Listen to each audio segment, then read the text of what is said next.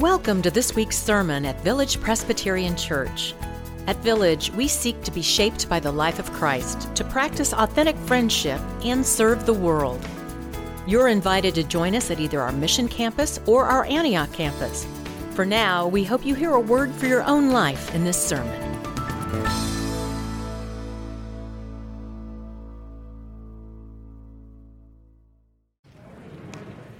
Our reading today comes from the book of 1 Kings 19, 1-10. You may find this reading on page 322 of your Pew Bible. First, let us pray. Loving God, we come to worship with a longing in our hearts for everything that is broken to be made right, for the world to be a better place, and for our lives to reflect your love. Speak to us once again words of good news. May these words inspire and empower us for the week ahead. Amen. Ahab told Jezebel all that Elijah had done and how he had killed all the prophets with the sword. Then Jezebel sent a messenger to Elijah saying, "So may the gods do to me and more also, if I do not make your life like the life of one of them by this time tomorrow." Then he was afraid. He got up and fled for his life and came to Beersheba, which belongs to Judah. He left his servant there. But he himself went a day's journey into the wilderness and came and sat down under a solitary broom tree. He asked that he might die. "It is enough now, Lord. Take away my life, for I am no better than my ancestors." Then he lay down under the broom tree and fell asleep. Suddenly an angel touched him and said to him, "Get up and eat." He looked, and there at his head was a cake baked on hot stones and a jar of water. He ate and drank and lay down again. The angels of the Lord came a second time, touched him and said, "Get up and eat. Otherwise, the journey will be too much for you." He got up and ate and drank, and then he went in the strength of that food for 40 days and 40 nights to Horeb, the mount of God. At that place he came to a cave and spent the night there. Then the word of the Lord came to him, saying, "What are you doing here, Elijah?" He answered, "I have been very zealous for the Lord, the God of hosts, for the Israelites have forsaken your covenant, thrown down your altars, and killed your prophets with the sword. I alone am left, and they are seeking my life to take it away." The grass withers and the flower fades, but the word of our God shall stand forever. Amen.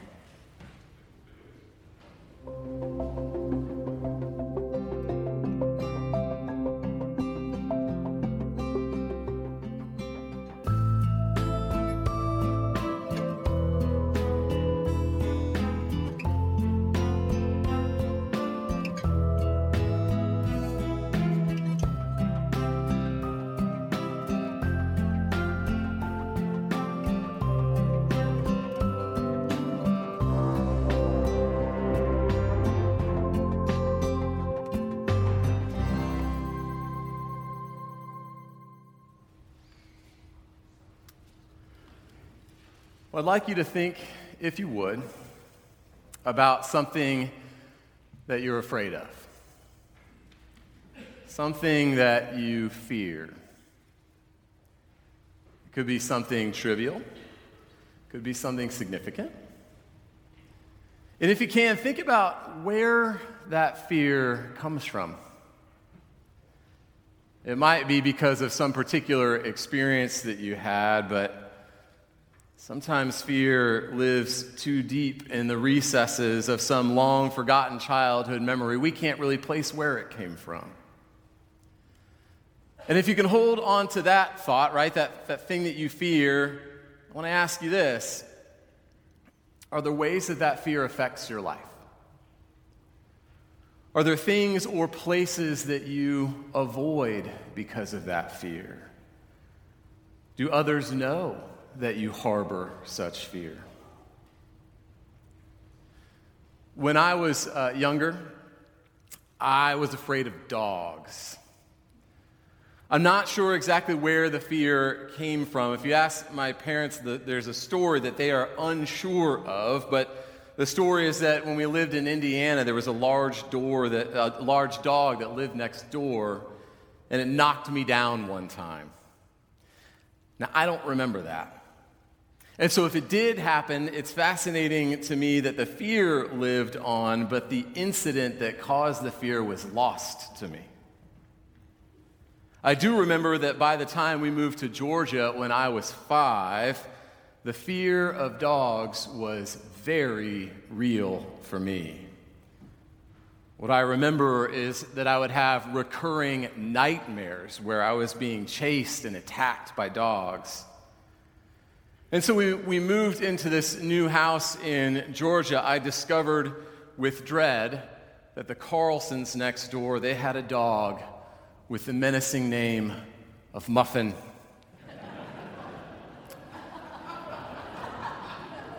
Muffin was not a big dog. But here's the thing. Muffin ruled my existence. The Carlsons didn't have a fenced-in yard, and so Muffin was free to roam around the property. And so if that dog was outside, I was inside. And sometimes I wouldn't even go outside because of the fear that they might let Muffin out while I was outside, because my fear grew to no longer be of the actual dog, but of the possibility of that dog. I think a lot of our lives are lived between hope on one hand and fear on the other. We live in a way constantly between hope and fear. We hold both. We live both. We are pendulums in motion, rocking back and forth, at once fearful, at another time hopeful.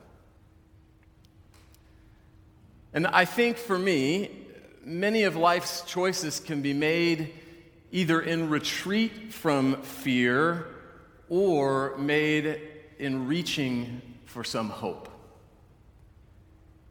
And so it can feel like we exist between them, running away from one while also simultaneously drawing nearer to the other. In fact, think now about some of the biggest decisions that you have made in your life. Think of maybe just 2 or 3 of those. And I bet we could categorize those decisions as either rooted in fear or guided by some hope. And a question worth reflecting on in this Advent time, this waiting time, is which one, hope or fear, which one guides more of your decisions in life? Which one gets more living space in your day-to-day? And no matter what your answer is to that question, how can any of us, all of us, give more space to hope in our lives? How could we inspire more hope in the lives of others in this world? In the weeks ahead, as we keep talking about this, these hopes, these fears, we're going to hear a little bit about Mary. We're going to hear a little bit about Zechariah. 2 people, as it turns out, who can teach us a great deal about hope.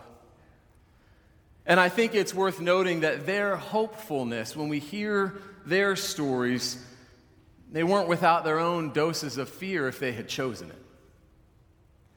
You see, Mary was dealing with the fears of what Joseph would do or think, not to mention what the culture and community around her would say and do about this pregnancy of hers.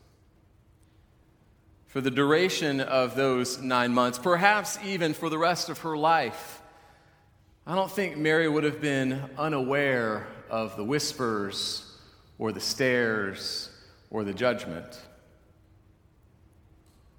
But she also knew that that child came with promises and with hope.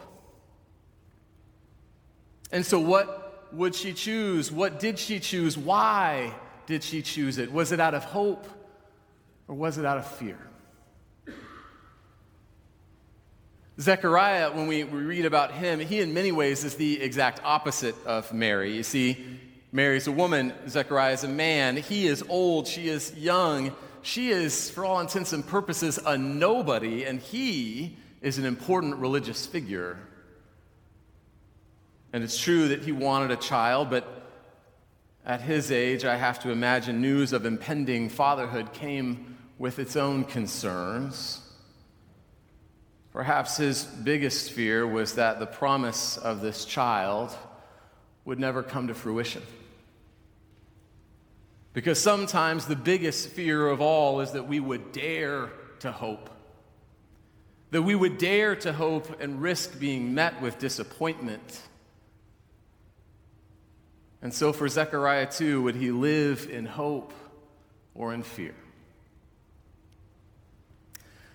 Today we read about Elijah, not, I'll admit, a typical Advent scripture.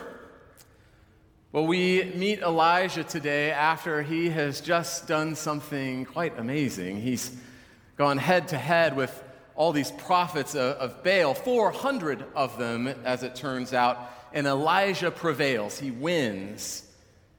It is surely a high point in his prophetic service to God. But at the same time, his actions anger Queen Jezebel, who threatens his life. She vows, she says, by this time tomorrow, I'll make you as dead as they are. And I don't blame Elijah. He freaks, right? He takes off, literally heads for the hills to hide away. And so we find him alone. We find him with his life in danger. We find him lost. We find him afraid. What is his fear? To paraphrase, he says to God, I am alone, and I am at the mercies of this world. I am at the mercy of that which I cannot control, and I'm afraid it will be my undoing. And I cannot do it by myself. I have felt that way. I don't know if you have as well. I think perhaps most poignantly, we are still processing how these past nearly 3 years have felt that way to many of us at times. The ways in which so many of us have felt isolated. Studies by the World Health Organization find that the pandemic triggered a 25% increase in the prevalence of anxiety, a 25% increase in the prevalence of depression, and that's worldwide. In addition, during the pandemic, research finds that 40% of adults in the United States reported feeling symptoms of anxiety and depression. Many of these symptoms spring, they find, from issues related to isolation, to feeling alone. If there's one thing fear can do to us, it is to make us feel alone and stuck. It's clear when we read about Elijah here that he feels stuck. Fear has a way of holding him, holding us in place, preventing us from living courageously. Fear can hem us in. It can prevent us from healing the wounds that we have suffered in this life. And it can also, importantly, because of shame, keep us away from relationships that are good for us. Fear can, if we let it, keep us cooped up inside while it runs amok in the neighbor's yard next door. But here's the thing. I think maybe, just maybe, fear and hope actually live kind of close to each other. I think when handled properly, fear can speak to hope, and hope can transform fear. Sometimes, to go further, sometimes I think even our hopes can spring directly out of our fears. Here's what I mean by that. So, I had this fear of dogs, right? And by the time I was 12, I decided that fear of the dogs was, here comes the dad joke, right? Fear of the dogs is for the dogs. I decided as a result that we needed a dog in our family, and it was best for my sake if we go ahead and get a really big dog. And so out of the blue, I told my parents we just needed to get a moderately sized St. Bernard.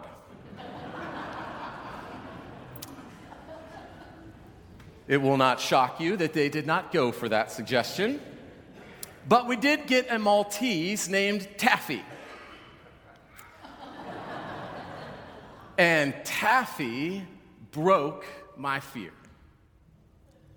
Because now I'm a dog person.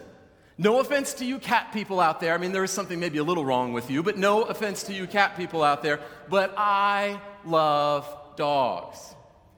Meredith and I have 2 dogs now, Bernie and Warren, and excuse to show your pets up on the screen. More than that, if I am ever over at your house and you have a dog, I will befriend your dog. Because, friends, sometimes in our lives, fears can, in fact, be transformed. Every dog that I meet is a reminder to me that fear can be transformed. Sometimes unlocking our fear can help us find our way to hope. Now, Elijah never really states his hope. He's good at talking about his fears. But if hopes and fears are related, I think we can make some guesses at his hopes. His fear, we see, is that he's all alone. His hope, then, I want to suggest, is that God's work is not his alone to do. He hopes to find someone aimed at the same things in life, that someone who is as concerned with God's mission and kingdom as Elijah is, someone who is courageous for God. I think we do well as this Advent season begins to think a bit about our fears, not to dwell on them per se, but to name them. And once we have named them, to share them. To share them first and foremost with God, because I think being honest with God about our fears is important, and it's one of the things that Elijah teaches us. When I was in seminary, one of my summer jobs was working at a camp near Santa Cruz, California, named Mount Hermon.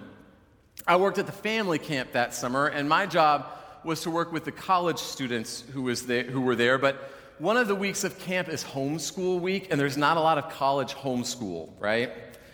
And so that week, I got to work with the high schoolers.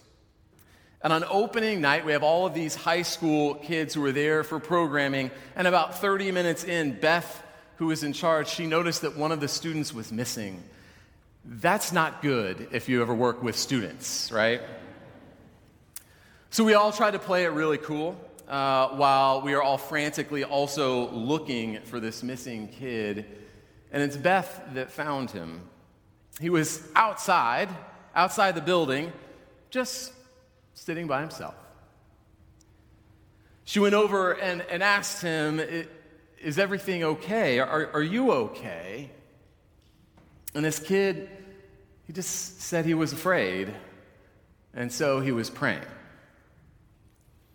Well, Beth asked him, well, what are you afraid of? And this awesome and honest and shy high school student said, well, I'm just afraid I'm not going to make any friends this week.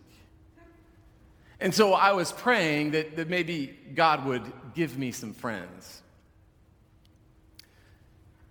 And Beth, realizing a little bit of the irony of the moment, and in her wisdom, said, "That's a great prayer. How about we go back inside to where all the people are?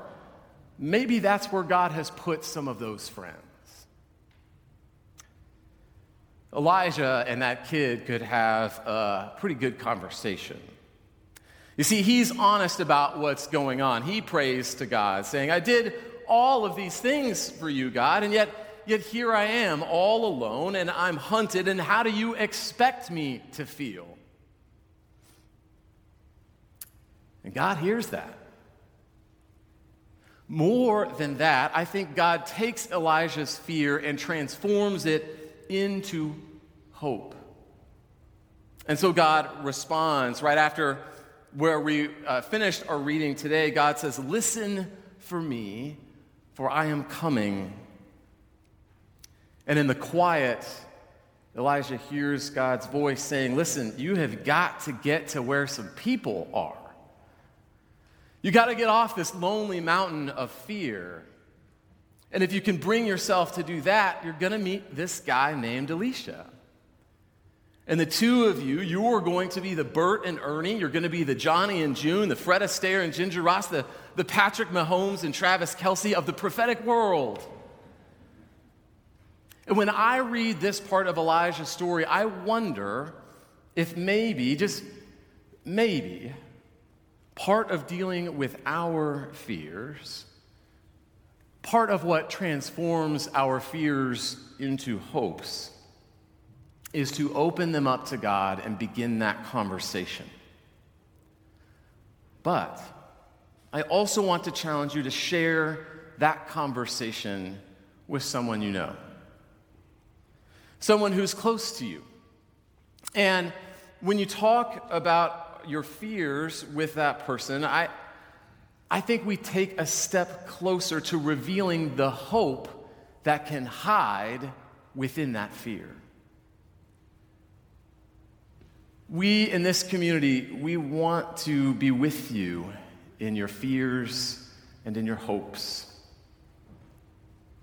We encourage you to share them with each other because that's what community does. As often as we offer those things to God, we should be talking about that with each other. In fact, after worship today, I encourage you to go through Friendship Hall. You'll see a display there that Pastor Hallie has done. I think we have a photo of it. In this space, there are little tags there that you can write your hopes and fears on and hang them on that wall. It is and will be a reminder of how each and every one of us is in the process of transforming. A reminder that we need a God who meets us when we aren't quite ready yet with those fears.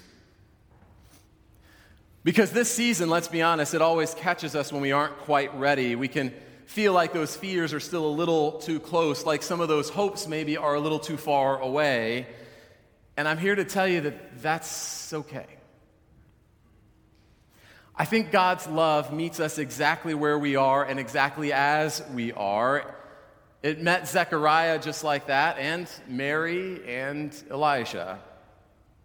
It's a love that meets us right here between our fears and our hopes.